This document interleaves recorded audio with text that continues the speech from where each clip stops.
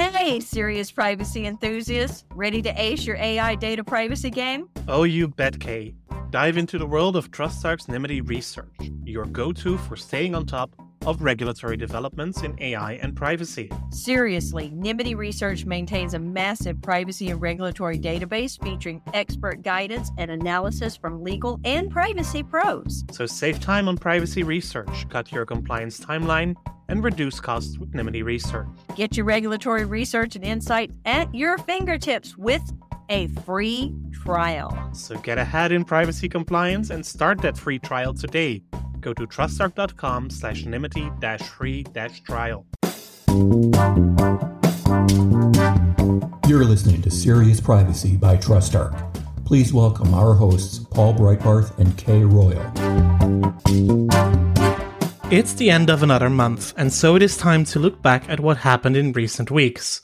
Although, to be honest, I'm not even sure we will be able to discuss anything that happened longer ago than the 48 hours before our recording. Just these few hours brought us updates on the state of play of privacy legislation in Florida and Washington, disagreeing European courts on the legality of telecommunications metadata retention, and a massive new draft AI law from the European Commission. Apart from that, we have a lot of lessons learned from the draft UK adequacy decision, its assessment by the European Data Protection Board, updated legislation in Japan, a likely breakthrough on the Chinese data protection law, and standstill in India. So stay tuned to find out what we did and did not discuss. And don't worry, we'll post links to the other updates in our show notes. My name is Paul Breitbarth. And I'm Kay Royal, and welcome to Serious Privacy. So, Paul, I'm going to tell you that as I'm flipping through my book of unexpected questions, some of them I just have to throw out the door because it's asking things like, what was the last flight you were on? Or something like that. The last flight that I was on was probably from Stockholm back to Amsterdam in January of 2020. Yeah. I think mine was San Francisco. It might have been Toronto, but I think it was San Francisco in February of 2020. But this is a good one, but I'm not sure I want the answer. Is if you had to spend 5 years in prison, what would you finally have the chance to do? Yeah, we're going to throw that one out the window. Either read a lot of books or write some books. I took it more as a what crime would you commit that you had to spend 5 years in prison? Oh, okay. So that shows the difference in the way you and I think. You think about being productive. I think of, oh, crap, what got me there? 5 years. That must be some fraud issue or something like that. Yes, darn sure not anybody I'd like to kill, because that would be more than 5 years, so yeah. Yeah. Especially in the Alrighty. US. So what's the real question going to be this week? I'm going to leave it right there at those questions. That's good enough. The last flight we were on, we're good. Okay. So yes, we cannot really say that April 2021 was a quiet month in privacy, can we? No. Where do you want to start? Let's start with Europe. Okay, then I'll just fill the hour. Yeah. Well, let's start with Europe with some highlights, and then I'll move it over to the U.S. because we had the unanimous Supreme Court decision come out on the Federal Trade Commission. So start us off with Europe. Okay, then maybe start with the conversation that's talk of the town, and that would be artificial intelligence, because when this European Commission took office, 15 months ago, they announced that within 100 days they would come with an AI proposal. Well, it's a little over those 100 days, but the AI proposal has been published earlier this week, and it is a bit of a difficult novel to read, if I'm honest. It's not a very straightforward proposal. It's very lengthy. It counts over 100 pages. It's pretty That's lengthy dense. even for the traditional, It is. Yeah. It is pretty lengthy. It is pretty dense in its formulations, and it's certainly not technology neutral when looking at all the requirements. And I'm not completely sure yet how it all will relate to GDPR. So the European Commission seems to make... Well, let me start with the definition of AI, because they define AI as software with human-defined objectives and generating outputs such as content, predictions, recommendations, decisions that influence the environment they interact with, But it's all such as, like in the GDPR, the definition of a processing operation, they just give a list of examples instead of coming straight to the point. This is what AI is and this is what AI isn't. Maybe because they can't? Maybe, but that makes it a lot more difficult overall, I would say. Then there are some kind of AI systems that are prohibited, such as systems that can cause physical or psychological harm to people themselves or to others, as well as social scoring with unjust or negative effects in other situations. I think that's inspired by the Chinese social scoring system, where you allegedly would not be allowed to travel if you don't visit your parents regularly, for example. And also some remote biometric identification by law enforcement would be prohibited. But interestingly, despite calls in the European Parliament, there is no overall ban on facial recognition included so far. That is interesting, because there's a lot of controversy with that worldwide, and I just had the privilege of supervising an honors thesis for a student at Arizona State University, and she wrote her thesis on facial recognition technology. And it's interesting in looking at, she was looking for, and her particular perspective was in how to limit it for law enforcement agencies. Mm-hmm. And so she's particularly looking at how do you limit the government from using facial recognition technology, given all the evidence of it's not good, it's biased, it doesn't seem to work.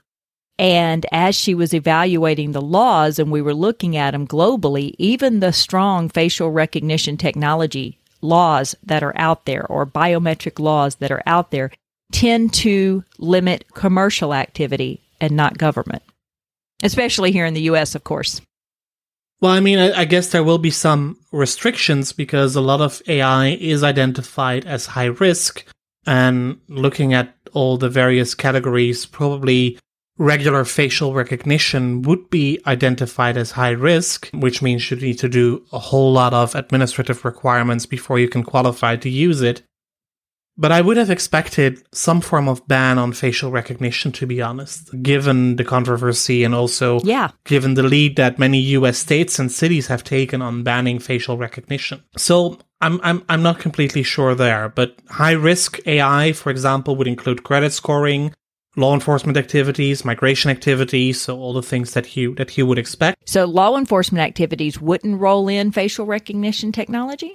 Well, they would, and biometric identification remotely by law enforcement would be prohibited. But for example, close by or commercial use could also be part of the prohibition. And well, it's still pretty vague there. In any case, if you want to do AI and it is not prohibited, you need a risk management system in place. And further, there are further additional administrative requirements, including a notification obligation. If you thought we had gotten rid of those with the GDPR, well, they're back. So just keeping your own register is not sufficient. Apparently, sensitive data can be used in certain circumstances. And if you don't comply with the AI regulation, there can be fines of up to 30 million euros or 6% of global turnover. I guess this is some negotiating room to get to the 20 million euro and 4% that we have in the GDPR. And then if you look further, there will be oversight by independent authorities. So that we know from the GDPR, but they will be new authorities. So they won't be the data protection authorities, but they will be specific AI authorities with above them a new European AI board. So the EAIB, chaired by the European Commission. Interesting. Oh yes, this is also great for all your acronyms. I love it, the EAIB. The EAIB. That kind of starts sounding like MIB, Men in Black. Yes, exactly. So it's a bit of a mixed bag, I would say. And I should shout out to Gabriela Zenfir, who, as always, has done an amazing quick job in analyzing the whole proposal. So a lot of what I'm telling you is also thanks to her analysis. And we'll post the analysis in the show notes. I had to chuckle a little this morning when I received the GDPR Hub newsletter, which is, by the way, a great newsletter to subscribe to, where Jennifer Baker, a tech journalist here in Europe, also wrote a summary. And she says on the various categories of AI distinguished in the proposal the following. Some of them are unacceptable. In other words, no AOSA, this is not allowed in the EU. Some of them are high risk. So that means in EU lingo, we have a long list of questions and hoops for you to jump through. Then there are those with limited risks. I guess the user can always opt out, but it's not a big deal. Or the ones with minimal risk. Even your dog could outthink this one. So it is, I guess, a nice summary of the various categories of risk identified, and this will start a long legislative process. It will need to be agreed by the member states, by the European Parliament, and I think that will be quite the fight, as we've seen, for example, for the GDPR and are still seeing for e-privacy. And we know that for the GDPR, there were 3,999 amendments tabled in the European Parliament. 3,999. Wow. Do you want to wager a bet whether it will be more or less for AI, given all the industry lobbying that we will see? But AI still is a very controversial topic worldwide, because we're not going to get away from using AI. No, I don't think so. And to be honest, not all AI is bad. I mean, we are using AI in a lot of our software at TrustArc as well. But that doesn't mean that it has detrimental effects on people. And I think that is where we need to be careful. I'm just still curious whether we actually need a separate legislative proposal with separate oversight and right, all the hoops that you have to jump through, and whether the data protection legislation maybe would not just be enough, or whether with some small amendments to the GDPR we might have the same results. Right, exactly. It sounds, as much as Europe has moved to one overarching data protection law, that we're still going to have so many little one-offs. It's not going to be as easy to navigate as perhaps we imagined it would be under the GDPR. I mean, we still don't have an e-privacy legislation. Nope. And also that is not in sight yet. The negotiations will start shortly, is the common understanding. But if you look at the positions of the member states and the European Parliament, they are far and wide between. Which is interesting, because if I recall, some of the first proposed regulation amendments actually contradicted the GDPR. And the e-privacy was supposed to go into effect alongside the GDPR, but the way it was drafted, it was not able to do so. So it makes me wonder if this is what we're going to see. Rather than challenging the GDPR, is trying to find different, not trying to find, but enacting different regulation on smaller portions of what the GDPR should have jurisdiction over. Yeah, possibly. I saw some comments that indeed claim, well, this AI proposal will be another lex specialis to the GDPR. It will also be a lex ulterior, so it is enacted later in time, so it would take precedence over GDPR. I'm not completely sure. I know that it hasn't been very warmly welcomed by the privacy community, this proposal, also because of its complexity. And we'll see what will happen in the coming months and whether it will get any traction. Yeah, that will be interesting. What else you got going on over there? Well, there is this tiny little decision that's pending called UK adequacy. Or actually two decisions called UK adequacy, because it's one for the commercial and government sector and one for law enforcement. So the European Commission has said that the UK should be declared adequate because they have implemented GDPR as is, and for the rest they don't see any major problems. And the European Data Protection Board has said that maybe they do have some slight concerns here and there that the European Commission is invited to take another look at. And that Which I thought was a very mild opinion coming out of the board. Well, it is a very mild way of saying that the Commission needs to redo their homework. And apparently the initial wording was stronger, if we are to believe Politico. Ooh. But the Commission more or less put some pressure on the other members of the European Data Protection Board. Just should remember, the Commission is a member of the board as well, but they apparently made it very clear that they would not be happy with an opinion that would be too vocal on the UK shortcomings, because if the UK cannot be adequate, then who can? I was going to say, yeah, that kind of brings in doubt a lot of the other member states, or not other anymore, but the other member states.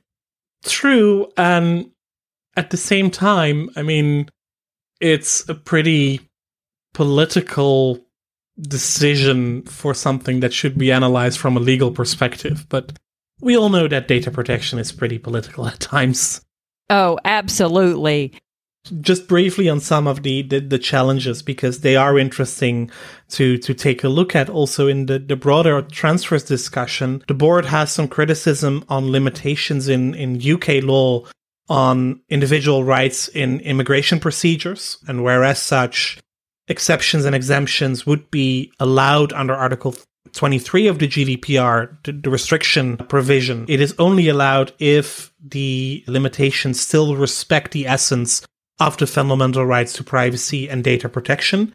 This is one of those things that the Commission is invited to review once more. The same for onward transfers. So transfers that have gone from the EU to the UK and then to another third country. Also there, the board has concerns and asks the Commission to properly monitor, for example, if the UK were to declare the United States adequate, where the EU has not, and that is their competence, what would happen then, and would that have consequences? And of course, there are lots of concerns on government surveillance, both to the extent of government surveillance, with also the question whether or not oversight is sufficiently effective. And if I look at especially what the European Data Protection Board has written there, it seems very clear to me that this is not an assessment that each and every company is just able to do as is currently expected under the recommendations post-Schrems 2. Also, because frankly, most companies can't manage the full range of data protection assessments that they need to be taking on their own business processes, their own vendors, perhaps their own data transfers, regardless of where that might be, much less having to assess the laws of the countries where the data is going to determine if those laws are sufficiently protective. Because as you and I have stated in conversations before, what's written between the four corners of a page does not necessarily tell you what actually happens in process or in reality. And here it also doesn't help that the European Commission has not made public their underlying analyses of the UK legislation and practices. They have been handed to the European Data Protection Board, but they are not public. So companies also cannot learn from those assessments what kind of things to look out for. But my main criticism on the opinion of the European Data Protection Board on the UK adequacy is actually that the board raises a lot of questions to the European Commission. Take another look at this. We invite you to reassess that. We are concerned that. But they draw no conclusions. Of course, if you read in between the lines, you can see the conclusions. But if the European Data Protection Board already doesn't draw the conclusions, how can they expect from a private company wishing to transfer personal data that they will draw those conclusions? And as part of a black and white, no conditionality, no ifs and buts data transfer assessment, it seems to be measuring with two measures, we would say in Dutch. I'm not sure whether that is a good expression in English, but it doesn't seem to be a fair approach to international transfers. And maybe I'm wrong, but at some point, and maybe companies have already done it, I have a feeling that some are just going to throw up their hands and say, we can't comply. We just simply can't. We can't keep track of all of this. And they're going to make a business decision to either comply or not comply. And that's a little scary because we've already seen companies out there that have taken the business risk to not necessarily comply with some of the international data protection laws that are out there, whether it's South Africa or Israel or Hong Kong or whatever. They've just said, we're going to roll the dice and take a chance. They tend to not do so with the GDPR, but just this is getting more complex. Yeah, I agree. And then I'm not saying it's not worth it. Just saying it's getting more complex, which this is one of the few times I'll say something. Thank God for companies like us that actually put the work into it to help companies figure out what they need to do. But, how do you expect most people that don't understand data protection law to be able to pull all of this into context? I agree. And all the more reason why, at the very least, we should have a risk-based approach to international data transfers. But we'll talk more about that in the future at some point. Yes. The final thing from Europe that I would like to raise with you today is the ongoing discussion on my favorite topic, which is data retention. And as I told before, this is the very first privacy topic I've been working on since the 1st of November 2005, which is almost 16 years ago. Time. And it's still ongoing. And yesterday and today saw 2 more court cases decided on these issues. Our listeners may recall that on the 1st of October last year, the Court of Justice of the European Union ruled in the Privacy International and Quadrature du Net cases. And the Quadrature du Net case is a case against France, Belgium, and the UK from a French NGO on the national implementation of data retention laws. So the retention of telecommunications metadata to fight terrorism and serious crime. And the Court of Justice at the time said this is not allowed. You cannot do unlimited retention of these data. And if you do, then at least you need strict conditions on what can be retained for which purposes, and even stricter conditions on what can be used for which purposes. And the more sensitive the information is, for example, if you include location data, then you will need to limit the duration of the monitoring. You will limit the use of the monitoring to those cases that are very serious. These cases were all based on so-called prejudicial questions to the Court of Justice, which means that the cases in the original court still had to be decided. And that's what happened now. So yesterday, the French Conseil d'État, the Council of State, decided in the French case and said, you know what, everything is fine. We just don't agree with the government's request to set aside the verdict of the Court of Justice of the European Union because they have exceeded their competences. They have not. This is what they are entitled to do, and this is union law, and that goes above the French constitution. But looking at the criteria that the court has set, looking at the French legislation, and looking at the existing threats to national security in France, we do believe that the telecommunications data can be retained. At this point, it needs to be reassessed in the light of the existing threat levels on a regular basis by investigative judges. And also the data cannot be used for anything but national security. So it cannot be used for serious crime. But the legislation is to the largest extent upheld in France. That was yesterday. Today, the Belgian court, the constitutional court in Belgium, said, oh no, this is absolutely wrong what the government has done. So we throw out all the implementing legislation, which is more or less identical to the one in France. If the government wants data retention, then it will need to draft new legislation, bearing in mind the criteria set by the Court of Justice of the European Union. So much for uniformity of law here in Europe, the consistent interpretation of the case law of the Court of Justice. I think I prefer to go with the Belgian interpretation, to be honest. And even though also in Belgium, the Constitutional Court says, yes, there are indeed reasons for national security where some of these data might be used, the legislation as it is currently formulated by the government just is not specific enough. So bearing in mind what the court has said, we need to throw it out. Whereas the French have said, oh no, this is specific enough and we live in dangerous times, so yeah, be careful there, but we will uphold the legislation. Okay. Utterly fascinating. It is fascinating, and I'm curious to see when this will end up in court again. Probably later this year or next year. That there will I was going to say sooner rather than later, right? Oh yeah, this will be haunting me until my dying day, I guess. You are definitely retaining that interest. Absolutely. So Okay. that's Europe for now. So what's new on your side of the Atlantic? Well, I was just looking up to see if there had been any movement in the Canada laws, but I don't believe that we've seen any significant movements on that side. But here in the U.S., of course, as you know, most of the states are, well, all of the states now are in legislative season, but they're coming to an end. And we have seen some very promising bills come up. Because the end of April is a great time for summer recess? I guess so. You know, we think about it that way. And I guess a lot of them are actually doing a lot of activities remotely. But, you know, whereas Canada is locking down very, very strictly again, the United States is getting rid of mask mandates and isolations and everything. However, we have millions upon million vaccines rolling out. So I guess you can balance the Not jealous. interest that Not way. jealous at all. Not jealous at all. There we go.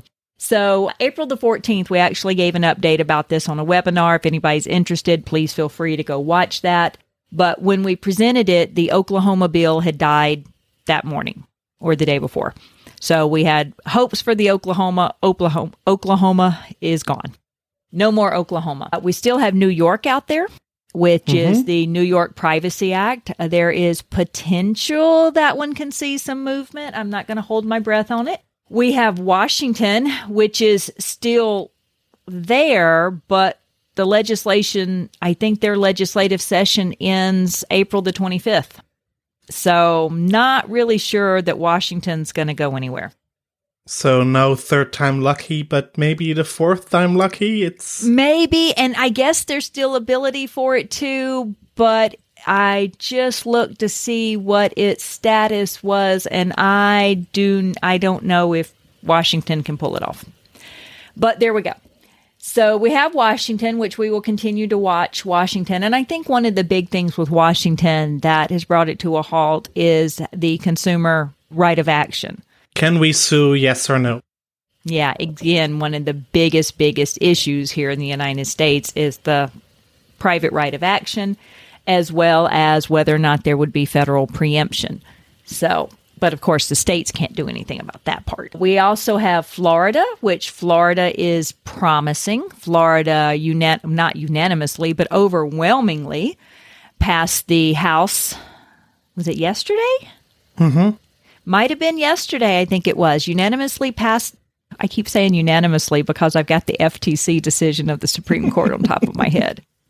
But overwhelmingly passed. Yeah. And so now it's in the Senate.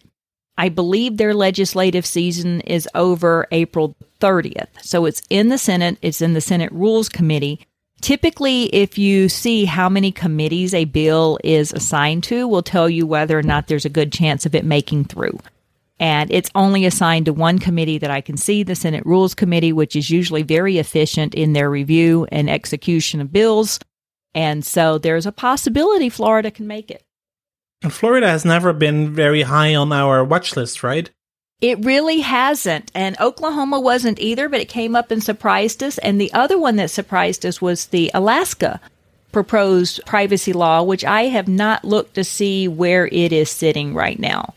So I might look up and see where Florida is sitting before we're done talking.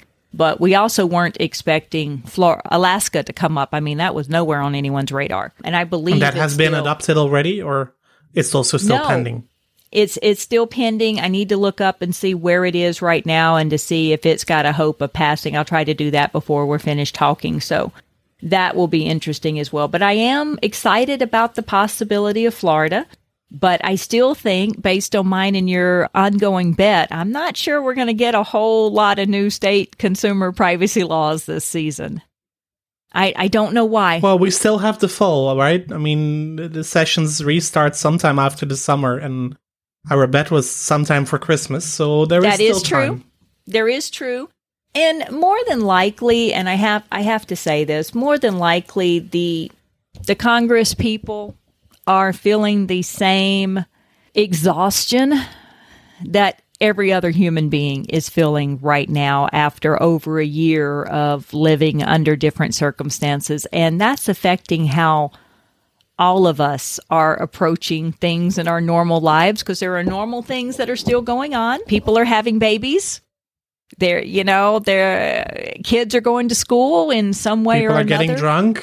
People are getting drunk. Football is happening. I mean, there's some semblance of normal life going on, but we all know it's not quite normal yet. And so I have a feeling that that's probably impacting a lot of what we're seeing legislatively as well. Am I sounding really cynical today? Or just maybe tired? A little, but not a lot. Maybe not a lot more than usual. Right. I mean, I really want it to happen, but, in reality, privacy is not top of a lot of people's mind. And It's not the huge legislative priority that, those of us that love it would love to see it to be. And I think that might also be impacting where we're going. So we still have some others out there. There are, I guess, about 16. I haven't looked up to see if they're still alive now, but there are privacy bills that are proposed in Alabama, Arizona, Colorado, Connecticut, Illinois, Massachusetts, Minnesota, New Jersey, Texas, and West Virginia as well. And I haven't looked up to see the status of all of them, but those are some that we were watching and we were tracking. So those, I don't know that any of those have pinged my radar as going to come to fruition, and a couple of them may have already died by now, but we should know in the next week or two. Interesting. Let's see if we indeed do get some companies that will actually adopt the legislation. There we go. Exactly. Exactly. So if we then turn to this very exciting United States Supreme Court case that came out, the opinion came out this morning. It is on AMG Which is Capital. Thursday morning, the 22nd of April. Oh, yes. Let's make sure people understand. We're talking Thursday, the 22nd, as we're recording, and it's on AMG Capital Management, LLC versus the Federal Trade Commission. It is not a privacy case. Let's make that very clear. It is not a privacy case. However, Not a privacy case. Yes, repeat it with me. Not a privacy case. Sorry. Okay, everybody listening, just, laugh with me. However, it was a decision on the extent of the FTC's enforcement capability. And one of the things that we have talked about before, and this also came up when we were talking about Canada's proposed bill, is that the agency that enforces it didn't have the ability to level penalties and fines until they had actually put the entity under oversight and the entity violated the provisions it was under, the injunctions, the settlements, whatever it is that it's under. Then it would be able to level penalties or fines in general. And Canada was under the same thing, and their proposed law actually gives their enforcement agency the ability to levy penalties and fines. And so that is one of the things that the FTC has also been laboring under. But in this case, they had actually levied a huge penalty. It was supposed to reimburse people that it issued. It was a payday loan case, and the penalty was in the billions. And they actually came through, and the decision came out this morning, and it was unanimous that the FTC cannot do so. That the authority that it was enacted under and gave its ability says that they do not have the ability to do that. And that will flow its way through every single enforcement case that the FTC has. So what does that mean, for example, for the $5 billion fine that the FTC imposed on Facebook? So the Facebook fine that was imposed by FTC was in a settlement decision. And okay, so that's a different situation. That's a different situation. But would they now need to retroactively look at all their earlier cases and reimburse the fines, or is a court decision then needed for each and every one of them? I believe that if there was a situation that the FTC did put this up front, and I'd have to go look, and our listeners may actually know more than I do about it, but I think that would mean that anyone that had been under it would probably have to petition for view. But when I get through reading the Supreme Court case, it may actually give some more insight into it as well, the decision. Okay, so this is to be continued, maybe in a blog on the TrustArc website. Yeah, there you go. Yeah, give me time to read. I know typically when we come on and something came out the same day for you, you've had time to read and assess it and everything. I woke up to, whoop, here's a decision. So I need to go read I'm that. cheating. I'm 9 hours ahead of you, so I'm cheating a little bit here. But you are, okay. But it's okay. Watching what the FTC does, I mean, that's our enforcement agency here, and Delbene's law, the federal privacy law that she has proposed, is centered around the FTC getting more enforcement authority, actually proposing hiring 500 people and, having very, very broadened powers. And so this might actually give more impetus to her bill to get that passed, because it might actually disappoint a lot of people that they were not able to bring this, I think it was payday loans, to account for what they thought was there. And this is reminiscent over a previous case that we had with the FTC with the lab company that not over a penalty, but over their ability to enforce. And this was over the FTC, I believe, finding that they did not have appropriate security measures in place. And the argument was, but the FTC doesn't promulgate what those security measures have to be. And then to come in and say they're not sufficient, how is that fair? And so eventually, I believe that the lab won their cases, but it put them out of business. And it's interesting to see that it used to be that a lot of companies wouldn't fight. I mean, why fight the federal government penalizing you when, it doesn't cost them anything to keep you going for years and years, and it can put you out of business. And there have been more and more cases lately of entities actually fighting the enforcement action rather than coming to a settlement. And as some of this one ran to the Supreme Court to be able to come out and say this. So that's going to have a lot of not just trickle-down effect, but broad effect going across to say, okay, this may be what we do. It might encourage other companies to fight the proceedings. It might encourage other companies to change their practices. It might encourage the federal legislators to pass a bill to increase the FTC authority. So it's going to be interesting what the repercussions of this is going to be, even though it was not a privacy case. Interesting. To be continued in either here in the podcast or elsewhere with a nice blog from Kay. There we go. I'll follow up with some of this. While we wrap up, maybe just one thing to warn our listeners for, and that is that next week, during the session of April 26 to April 29 of the National People's Congress of the People's Republic of China, the Chinese Personal Information Protection Law may actually see the light. It was discussed at length during the opening session of the IAPP Global Privacy Summit online. We'll post a link to that conversation in the show notes as well. But there, Barbara Lee, who is head of corporate for the Rui Bai law firm, indicated that the Standing Committee of the People's Congress has put it on the agenda, so the proposed legislation could come through very quickly. The public consultation has been ongoing since last year, October, so that's already done and dusted. So we'll see what happens there. And in that same discussion, it also became apparent that India is not really making any progress, even though we had high hopes for the Indian legislation to be finalized around this time as well. But it seems that the legislation is stuck in committee. Maybe they have been speaking too much to people from Washington State. There you go. And with that, we are at the end of another episode because this is all that we have time for today.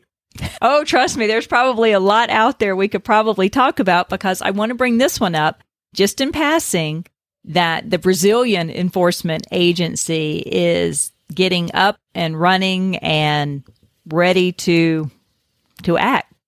Oh, absolutely. They are. And it's a great team. So a shout out to the ANPD as well.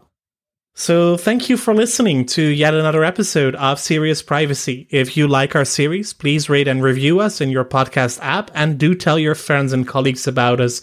We always like more listeners. Also, thank you for your kind comments that we still receive via email and LinkedIn messages. It really excites us.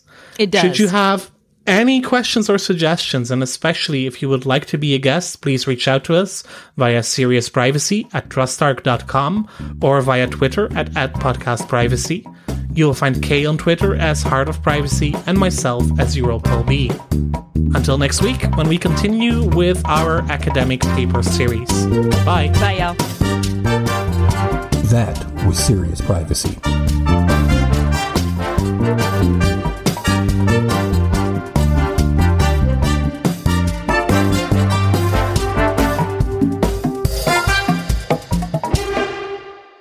Hey listeners, looking to navigate the realm of responsible AI data privacy governance? Well, look no further. Absolutely. TrustArc is paving the way, offering a complete approach to managing privacy risks in the world of AI. TrustArc allows organizations to confidently use AI with personal or sensitive data, moving forward efficiently and cost-effectively. And here's the kicker.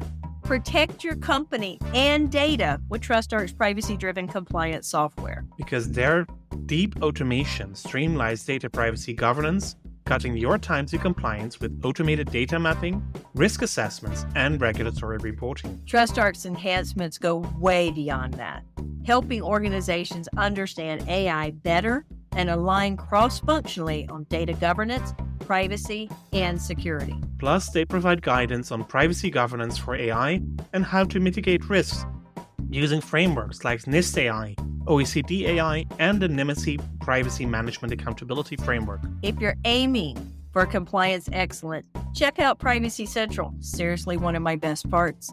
It uses automation and privacy expertise to understand your requirements, build and manage your privacy program with ease. Oh, I agree. Privacy Central is your go-to to measure your progress toward responsible AI data compliance. Stay ahead with TrustArc's Privacy Central. Visit trustarc.com now.